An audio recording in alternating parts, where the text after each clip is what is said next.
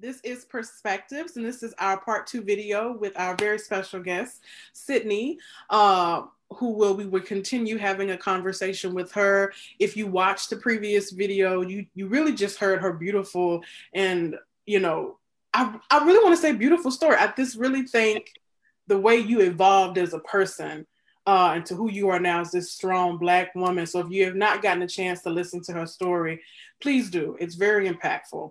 And so, we're really just going to dive right into this because we want to hear more from Sydney and just from Lisette and I as well. So I'm going to turn it over to Lisette to really kind of kick off and, let's get going. Let's get into it.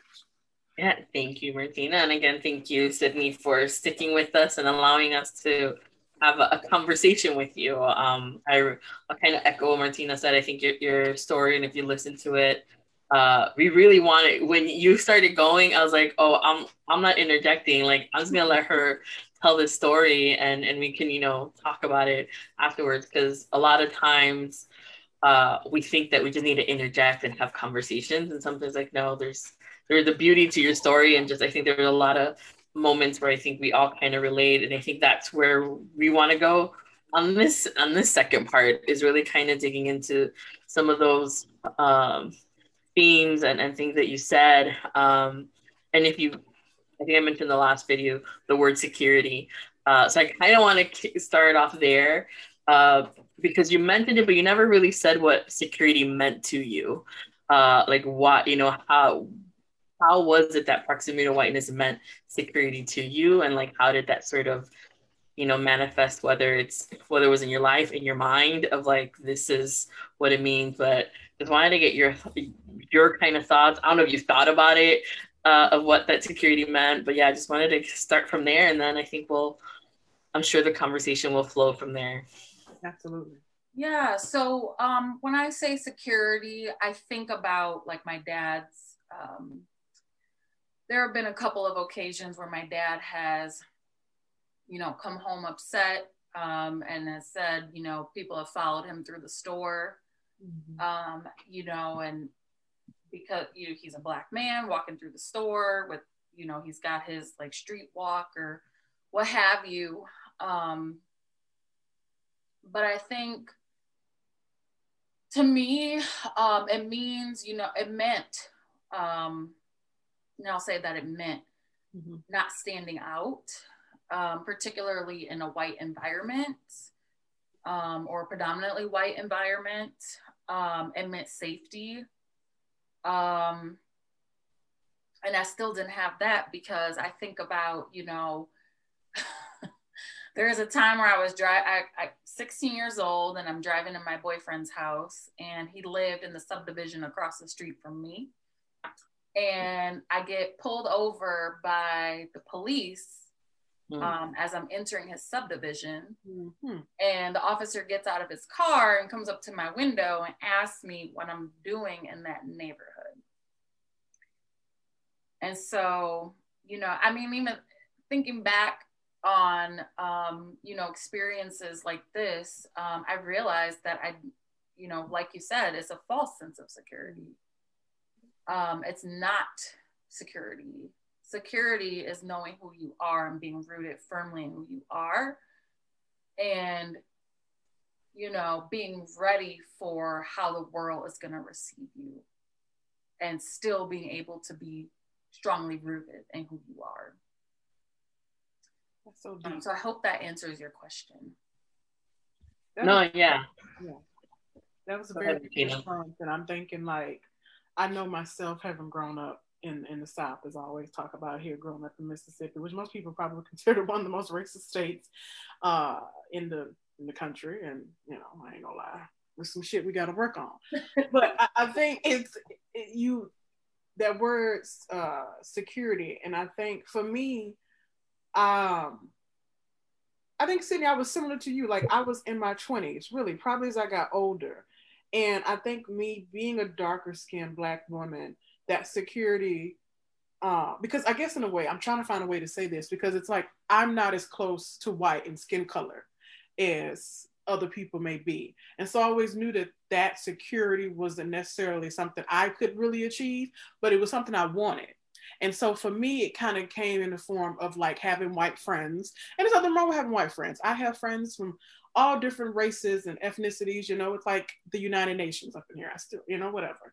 But I really didn't really kind of come into my own Blackness until like probably I was in grad school. Honestly, I think that was an awakening for me, and got to know people outside of what I had been used to in the South. In the South, you know, you got Black, white, Protestant. You know, it's a very kind of homogeneous type of environment. And coming here to Chicago, it was so different. Just seeing like Black women just embracing who they are. And, you know, hey, look at my hair. Like I got a fro today, embracing my hair and the kinkiness of it. Cause I know when you told your story, you talked about the straightening of the hair, but all that equaled that was that security that you were looking for to get closer to whiteness. And I think that's something that, you know, and this is not to generalize people, but I think a lot of Black women go through that, and maybe even other women of color as well go through that, wanting to be like your hair a certain way. I mean, Lisette and I've talked about code switching on here so much. I think it's almost in every video. We did a whole video on it too. Yeah, we did a whole video talking about code switching, because it's not just in who your friends that you're with. Like you mentioned, you just got a new job. You haven't felt the need to code switch at any moment. It's like, it comes in so many different forms, what that security looks like. And I'm just really hearing you tell your story in the last video, just really kind of made me just come to some of those realizations too. I was into my 20s, getting close to my 30s, when I realized that I had been looking for that sort of security too. And because I was not as close to it in terms of skin color, I was trying so hard a lot of times. And I mean, I can't change the way my skin color is, and I don't want to change, but that's something it took me a long time to realize that, because we do have this idea that white is right. I mean, it's still a predominant idea now, but I think what is happening, hopefully in the world now, is that, well, at least here in the States, we have people who are starting to they are appreciating who they are, and being, you know, I am who I am, you know, and you've gone through all the motions and the ups and downs of trying to fit. Like Lisette and I have talked about, people want to put you in a box. And like you said, Sydney, early on, is that people are going to define you however they want to define you anyway. They just are. And, you know, but that's not who you have to be. And it just made me think about that in terms of that security and how that's often linked to whiteness, you know, and that's just kind of that connection that I made there. Yeah, I think to what you said, Sydney, like it's an act of rebellion to be who you are and unapologetically be who you are. And I think it really runs through, I think when you were talking about, you know, wanting to straighten your hair and have that, I never had the desire to straighten my hair, but there was always that push from others to be like, oh, you will look better with straight hair, or you know, like you just look nicer. And I was like, I have curly hair, like I can't change that. And I didn't struggle with it. Like I straightened my hair when I wanted to do like graduation pictures or something, like just where it was like something fun that I wanted to do. But I think like definitely into my 20s where I started getting into the professional world, and it was like, oh, maybe I do need to straighten my hair a little more often. And, you know, there was now there was these peers around me, and mostly where they were like, oh, like, when I had my straight hair, they would always compliment it. But, you know, curly hair doesn't get as much compliments as my straight hair did. So there was a sort of mixed message in my head, and to Martina's point, like it wasn't until like my late 20s, early 30s where I started sort of coming to myself and be like, yeah, it's too much work, it's too much money. Like, and, you know, I was like, let me learn how to get this hair popping every time, every week. I'm washing it. But I know friends, I know like my sister would always straighten her hair out, and it was, you know, it took her some time too to just embrace it and just be like, this is my hair and I'm gonna love it. And, you know, and there is that struggle, I think, because this idea that this straight hair, it's always a straight blonde hair that you want to have. that's beauty, right? Like that's the beauty that exists, you know, that's what is beautiful to people. So I think it definitely, I think, runs between ethnicities and things of like the straight hair thing, like, you know, the lighter you are, the better your chances are in life, you know. And I think it's something that, you know, growing up in a Mexican household, you know, you definitely would hear uh either family members or even like friends of the family tell their kids like, hey, you know, marry a white guy, marry into a white family so you can better the race, right? And that sort of that proximity, because it's gonna afford you better opportunities, like you mentioned, and better, you know, chances in life. You know, your kids will be better off because they're lighter skin, and all these things. And that's something that's just, you know, when you think about white proximity or white supremacy, how much it has ingrained itself throughout, you know, different cultures, and the impact it has because of colonialism, and that sort of idea, and the colorism, and, you know, all that things. So, you know, you talked about that, and I think that that really kind of resonated with me, and kind of just seeing it, hearing another person, you know, shed a light in a different perspective, just sort of like how, you know, how do we get away from this idea that white is better? You know, how do we really just move that and say who you are is good? Like, it's the best for you. Like, this is, you're like, nothing else matters. I'm just gonna throw that question. I'm like, how do we start moving the needle towards accepting who you are, you know, regardless of what society continues to sort of perpetuate or wants to perpetuate uh, from that? He's going to give a deep answer, so I'm going to give my petty answer.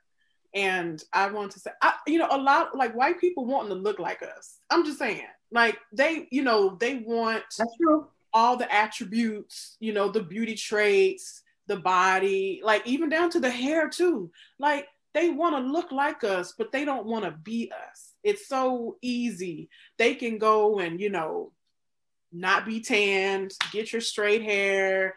And in a way, it's like a switch for them too. Like they can go and be white. We don't have that. I mean, not that I want to be at this point, but I'm like, we don't have that option to like be one or the other. Can't turn it off. Yeah, like we can't turn it off. Like this hair is what it is. I can't take it off. This not, you know, this is my hair. But it's like I've just noticed that even with, you know, not gonna get into the media, but even yes, with media and with celebrities, we just see it like they want to be like us, but they don't want to be us. And that's just kind of how I felt when I was thinking about, we're talking about how we wanted to change ourselves, and whether it's hair or music, you were talking about what we listen to, what we watch on TV, who we're friends with. You think white people were going through all these hoops to be? No, because they white.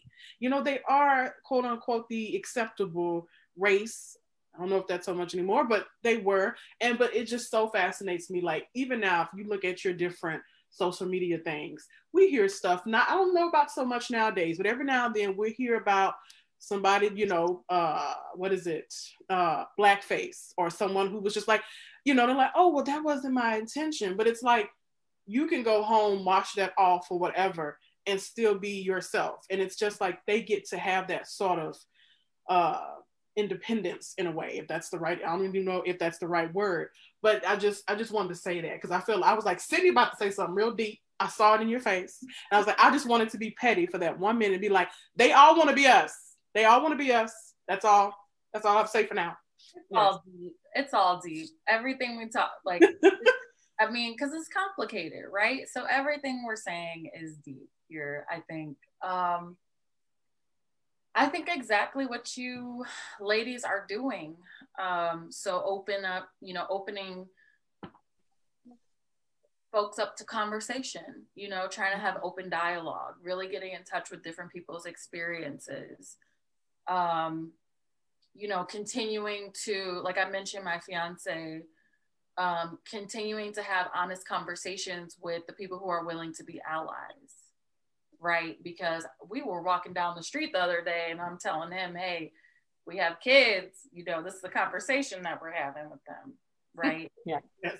So just be, you know, so, and even his mom is reading a book called Post-Slavery Syndrome, and trying to understand, you know, what the Black experience is like, or what the diaspora of Black experiences is like here in the United States.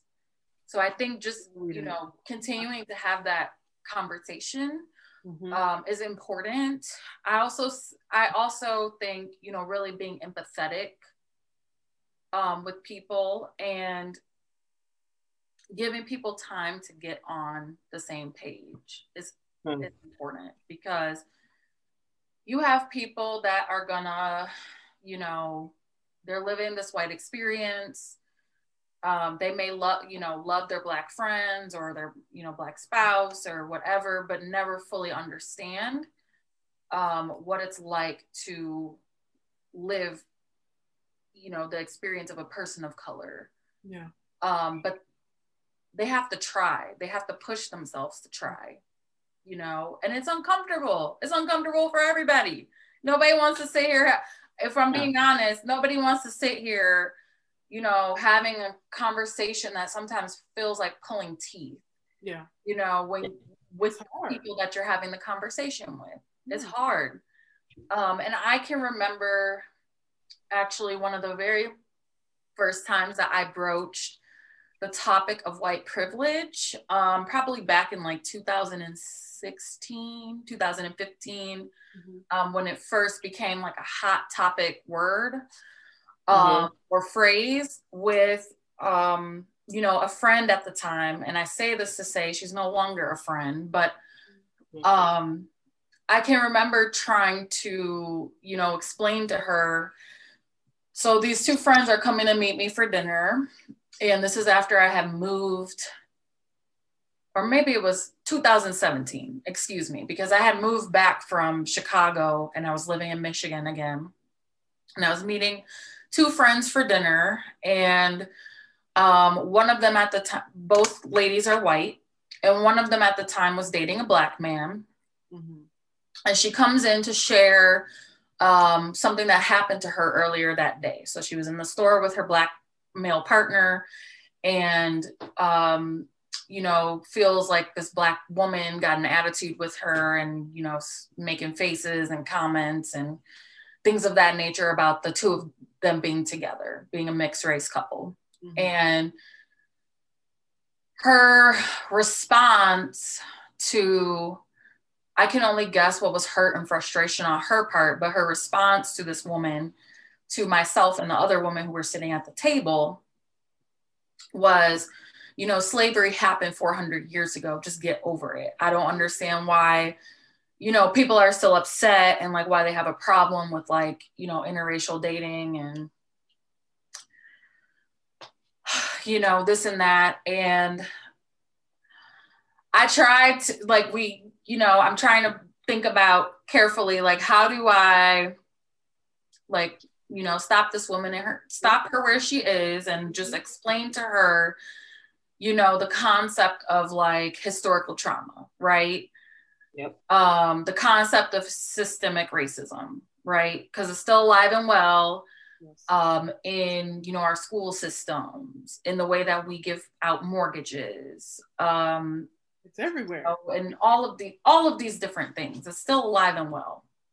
And so, you know, I'm trying to explain this to her about why people would still be upset, particularly people that on a daily basis are fighting, you know, just for survival based on, you know, how they look and what they, you know, what they are. They're fighting for survival. And this is, you know, a concept that's foreign to her, being, you know, she's young white woman growing up in an affluent area, you know, doesn't really have to work because her dad has like a savings for her. Again, I say all this to say, just, you know, as context for her story, not that I couldn't empathize with her frustration and her hurt at this situation,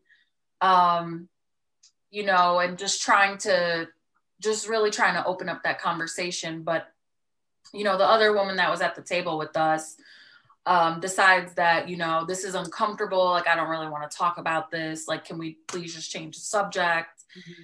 And, you know, so I'm recognizing at this point that, like, the concept of historical trauma is going to be lost on these two. So maybe I take it, you know, try to take it from another angle and just say, hey, well, I'm your friend, right? Like, I've been your friend for 10 years. So, like, think about, you know, that maybe my experience and my encounters are a little bit different than what you encounter on a daily basis. Now, just imagine that, you know, we switch places and, you know, you've got comments being made to you or whatever, you know, you just, life isn't, it's not as easy, you know, for lack of a better word. It's just different. It's different. Mm-hmm. And, you know, still didn't want to hear it. And it wasn't actually until she was, I want to also say that she's a serial dater of Black men. So she also has a thing. Wait, say it again? So she's a serial dater of Black men. So she has a thing with fetishizing Black men. Okay. Oh, I'm gonna let you finish. Okay. It wasn't until she's dating this man who looks Black, but he identifies as a mixed race person because his mother is white and his father is Black. And, you know, she gives him more agency in terms of, like, explaining his experience and, like, you know, is willing to listen to his experience and is willing to, you know, vouch for his experience and being credible. And you know, the sense that I got was because of the proximity to that he had to whiteness, is that she felt more comfortable being able to vouch for his experience, or being able to, you know, be open to his experience. And so, you know, we reconnected maybe a year ago, in the midst of,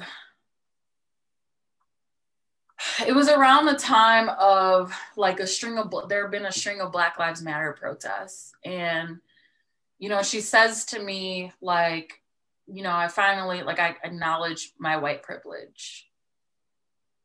And I just, you know, I'm happy for her because I feel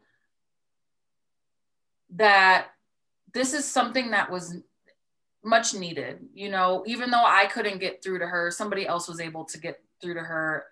You know, my interpretation of the situation, you know, may not be accurate, but, you know, it just, we were talking about proximity to whiteness. And so I think also understanding that, you know, there may be some folks that never come to that conclusion, you know, that white privilege is real. Yes. There may be some, having the understanding that there may be some folks that only come to that conclusion when it touches their own life in some way, because it's really easy. I mean, as a human being, it's really easy to be apathetic when you yourself or somebody that you love hasn't experienced something, right?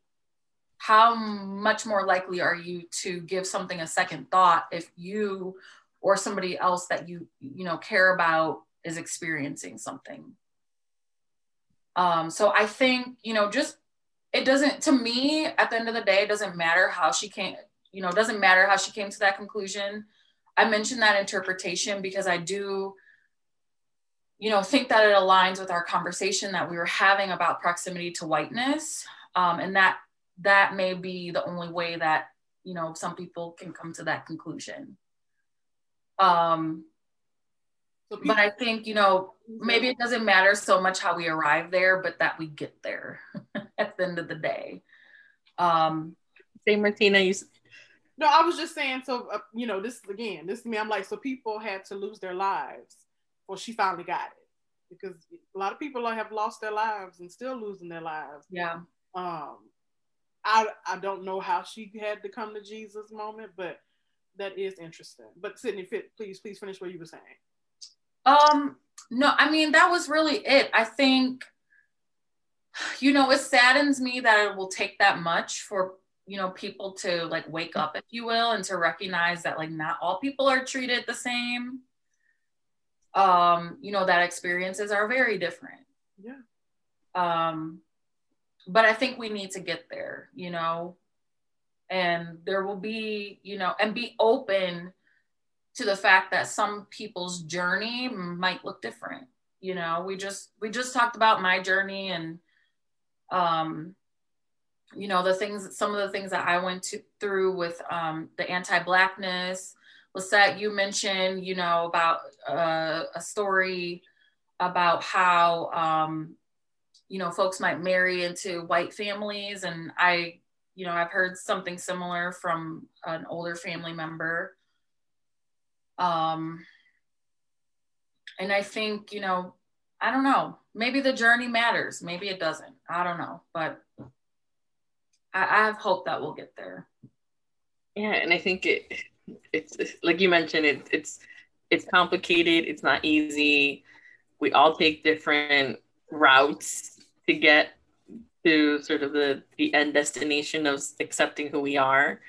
But I think a lot of the times, because for so many generations, this idea of whiteness has just, engulfed all these cultures and people and ideals that, it does take a while. It does, I think Martina mentions it all the time. Like, I don't know if I'll see changes in my lifetime. It might take some other generations for it to come through, but I hope that in my lifetime we see something kind of, become better for all of us. Because I think that the biggest lie is that white people don't suffer because of this. Like, yeah. I was like, no, like, you all suffer too. Like, especially if you're poor and white in this country, like, you're suffering, and it's unfortunate that you don't see it. Like, and then you don't equate that with everything that people of color suffer. Like, you're suffering along with us if you're poor and white in this country, but you've been lied because you think that you're better because of your skin color and all these things that we can become a whole other episode if we tried to get into that. But, I think, I don't know what it's going to take for others to really kind of come to that realization of what white proximity has done and white supremacy has done to people, to nations across the world. And I think it does matter. I think empathy is a huge thing for all of us to have with one another, and this sort of certain understanding of where you're at in your journey. But I think it's also for others, particularly white people, to understand maybe I don't want to be part of your journey at this moment, and don't try to hold me in place or try to make me part of your journey, because maybe I don't want to be part of it. It's going to be more detrimental to me for me to be part of your journey. And it's okay. And you have to understand that, because I think a lot of times in white spaces, they demand so much from people of color and want us to fix or be the ones to lead or be the ones to bring about the change. And it's like, you know how exhausting it is? Like, it's exhausting for me to just be in this space right now, and for you to tack on some additional things, like it's not fair. And I think you kind of made me think about that as you were talking about as you were saying that story and sort of accounting that incident there. And I think it's interesting that a lot of times people will want you to be part of their journey, and and you're like, no, you have to understand that's too much you're asking from me, and you just gotta let me go. But maybe there's someone else that can be much more understanding, much more empathetic, and can get across to you much more, because I'm probably just gonna yell at you and just be if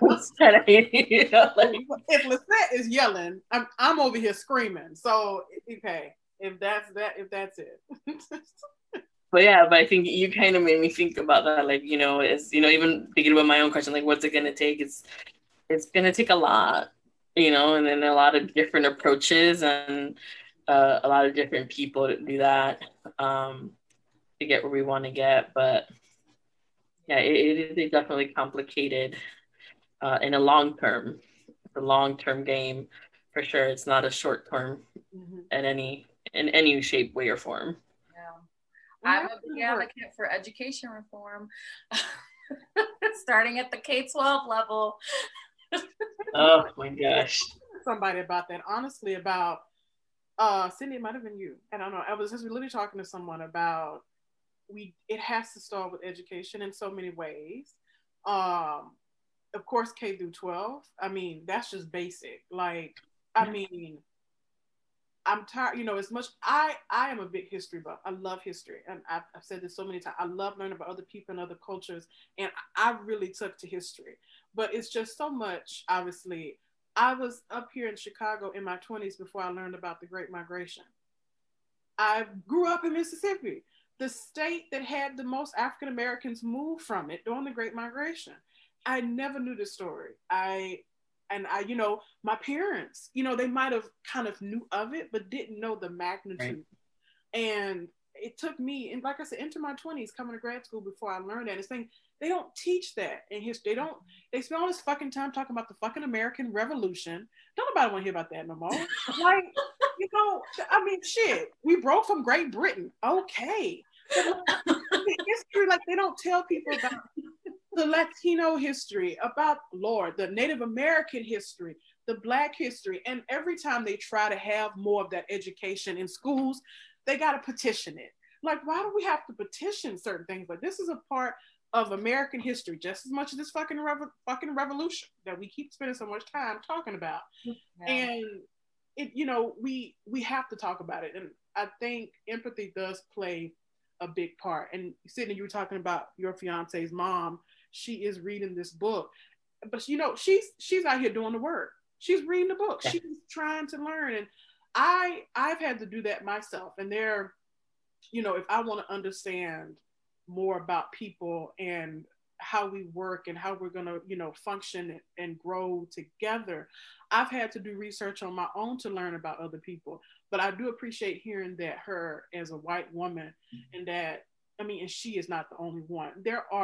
All of us are trying to do the work to learn about each other, because if we don't empathize and try to learn from one another, we're not going to see change. And the fact that, I was getting ready, to really talk a lot of shit about that friend, but the fact, she talked about, of course, slavery was 400 plus years ago, but now whatever's happened, she's had a light bulb go off, and she may start to understand, because as you mentioned, she's someone who she has a preference for Black men.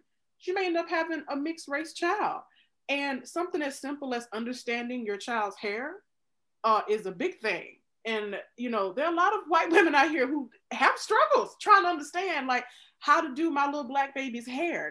Those may sound like really simple things, but those are things that she needs to understand, because regardless, yes, as we're saying, Sydney, going back to you, was like, how we identify, yes, that's what matters. But how the world's going to see that child, they're going to see that child as Black. And so she needs to understand, if this is her preference for wanting to be with Black men, again, there's nothing wrong with that. We all like who we like. But you need to understand the culture. This is like, let's say, if I end up marrying a Mexican brother, I'm gonna try to understand the language, as I've been learning a few the words. Language, yes, please. The language, and understand, I know food plays a big role in, like, the various ethnicities. And so it's like, you want to do your due diligence of learning about people. And I think if we all just try to, like, sometimes just stop talking and listen to people, and sometimes we do have to get some ugly stuff out, because her saying, hey, that happened, that was back during slavery. Sometimes you may need to hear that. And I want to, like, even though you didn't really get much way with her, the fact that she said that, though, opens the door to be like, well, why do you feel that way? Tell me why you feel that way. Sometimes we do have to hear the ugly stuff, so we can try to figure out what is the root of why you feel that way. And again, that goes across the board: white, Black, yellow, green, purple. And we have to try to understand each other. And it's not just white people; it's us people of color too. We all are. This sounds so cliche to say, we all are one race in a way. You know, we are the human race. And that sounds, again, I can't believe I'm saying that. But, you know. It's true, though. We are the human race. We are the I'll say it with you. Yeah, you know, so it's like, listen, you know, I jokingly say I may not see it, but I would love to. Like, it is amazing to me. Like, I think about my dad, something that's not simple, but at the moment, you know, he thought, you know, he would never live to see a Black president. You know, there were people who were, you know, in their 80s and 90s. Mm-hmm. I understand. I get a chill. Oh, when I talk about the Obamas too. Okay. But it's like people never thought they would see that. You know, they never thought they would see someone other than a white man up there being the president of the United States. And we still have such a long way to go. You know, this shouldn't be such a phenomenon. We should have somebody who's of Latinx heritage. We have somebody of Native American heritage being eligible to be the president of the United States. And I think we'll get there.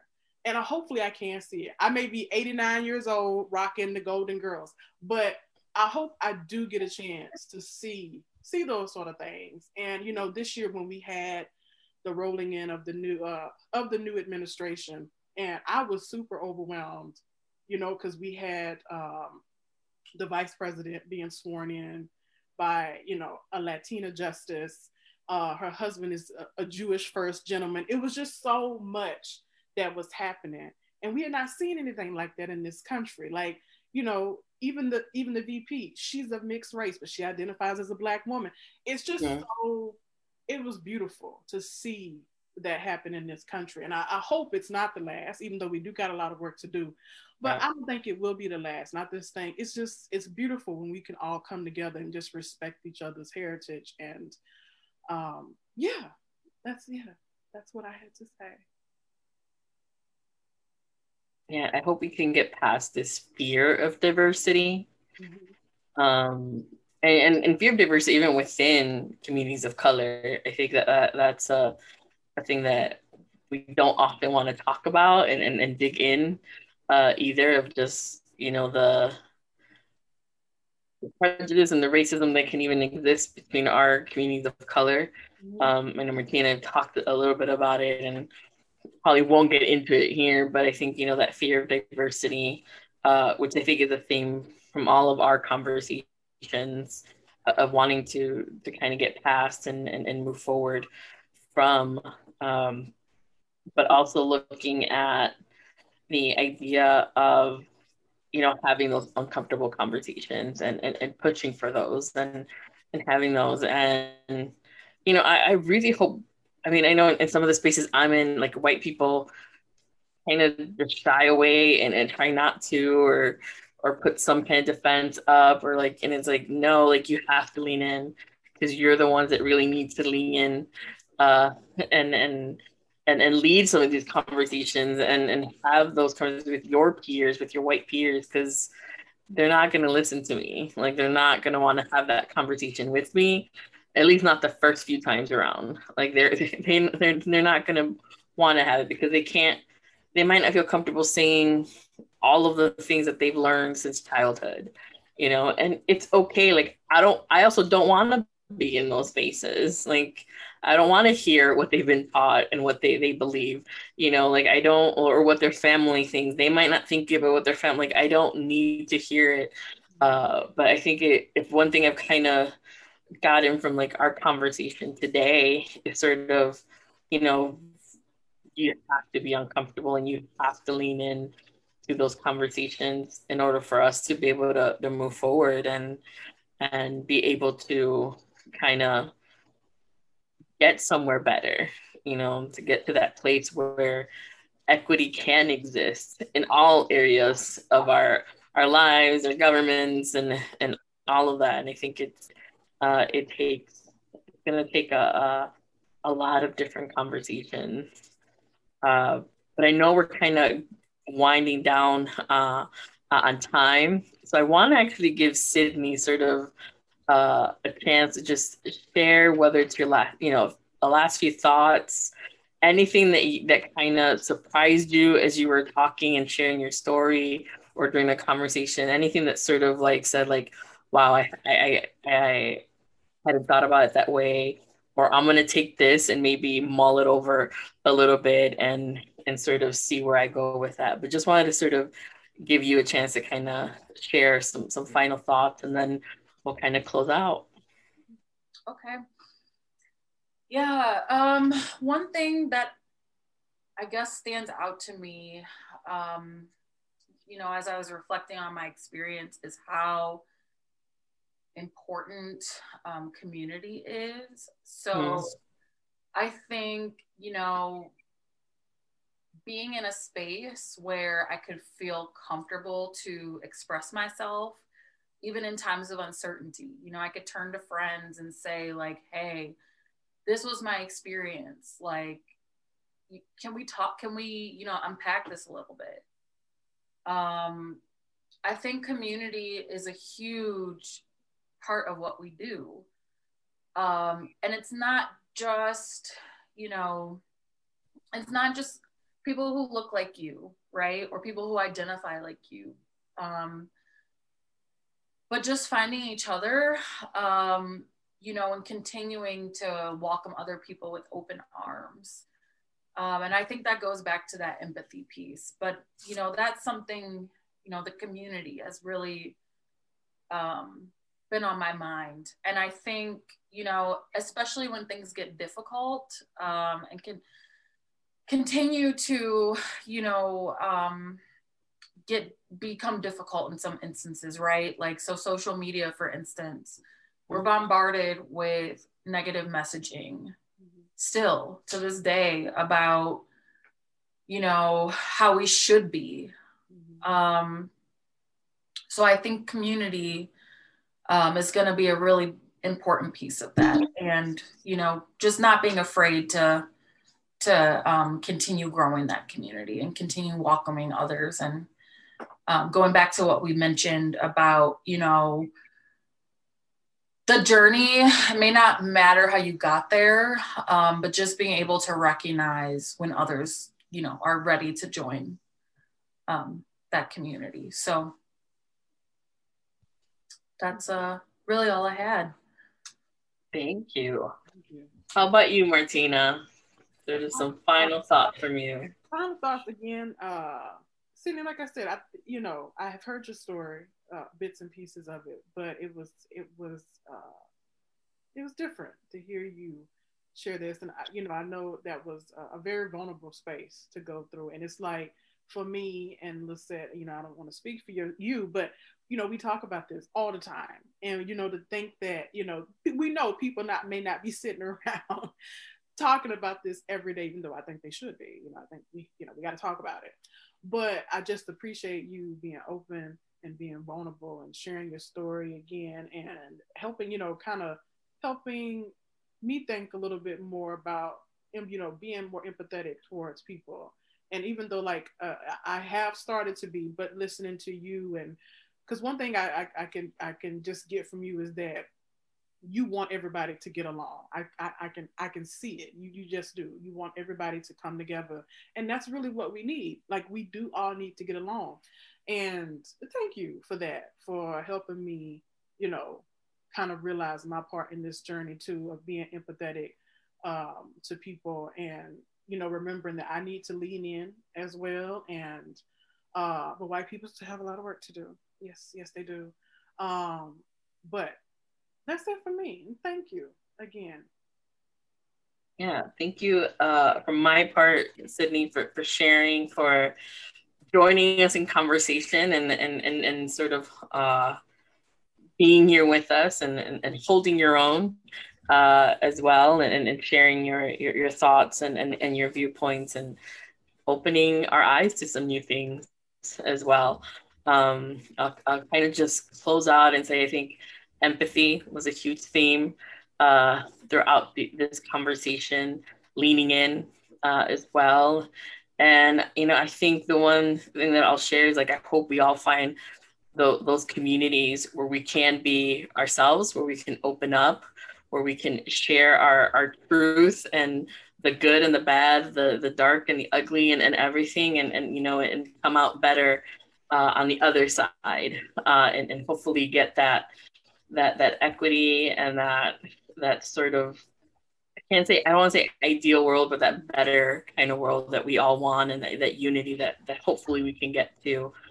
So thank you to you, our listeners, for joining us in this journey with Sydney, and listening to her story and to our conversation. We will be having some additional conversations with other women as well, so bring other perspectives. So stay tuned for those. And make sure you follow us so you can kind of get notified when those conversations come up. If you're on our podcast, make sure you connect with us on social media. All of our links are in description boxes, so make sure you connect with us. And again, thank you, Sydney, and thank you to everyone listening. And we will see you next time, or you'll hear us next time as well. Yes, and Sydney will be back. She may not know it. Yeah, but she will be back one day. She will be back. All right, pleasure, ladies. Thank you. Thank you. Thank you. Bye, everybody. Bye.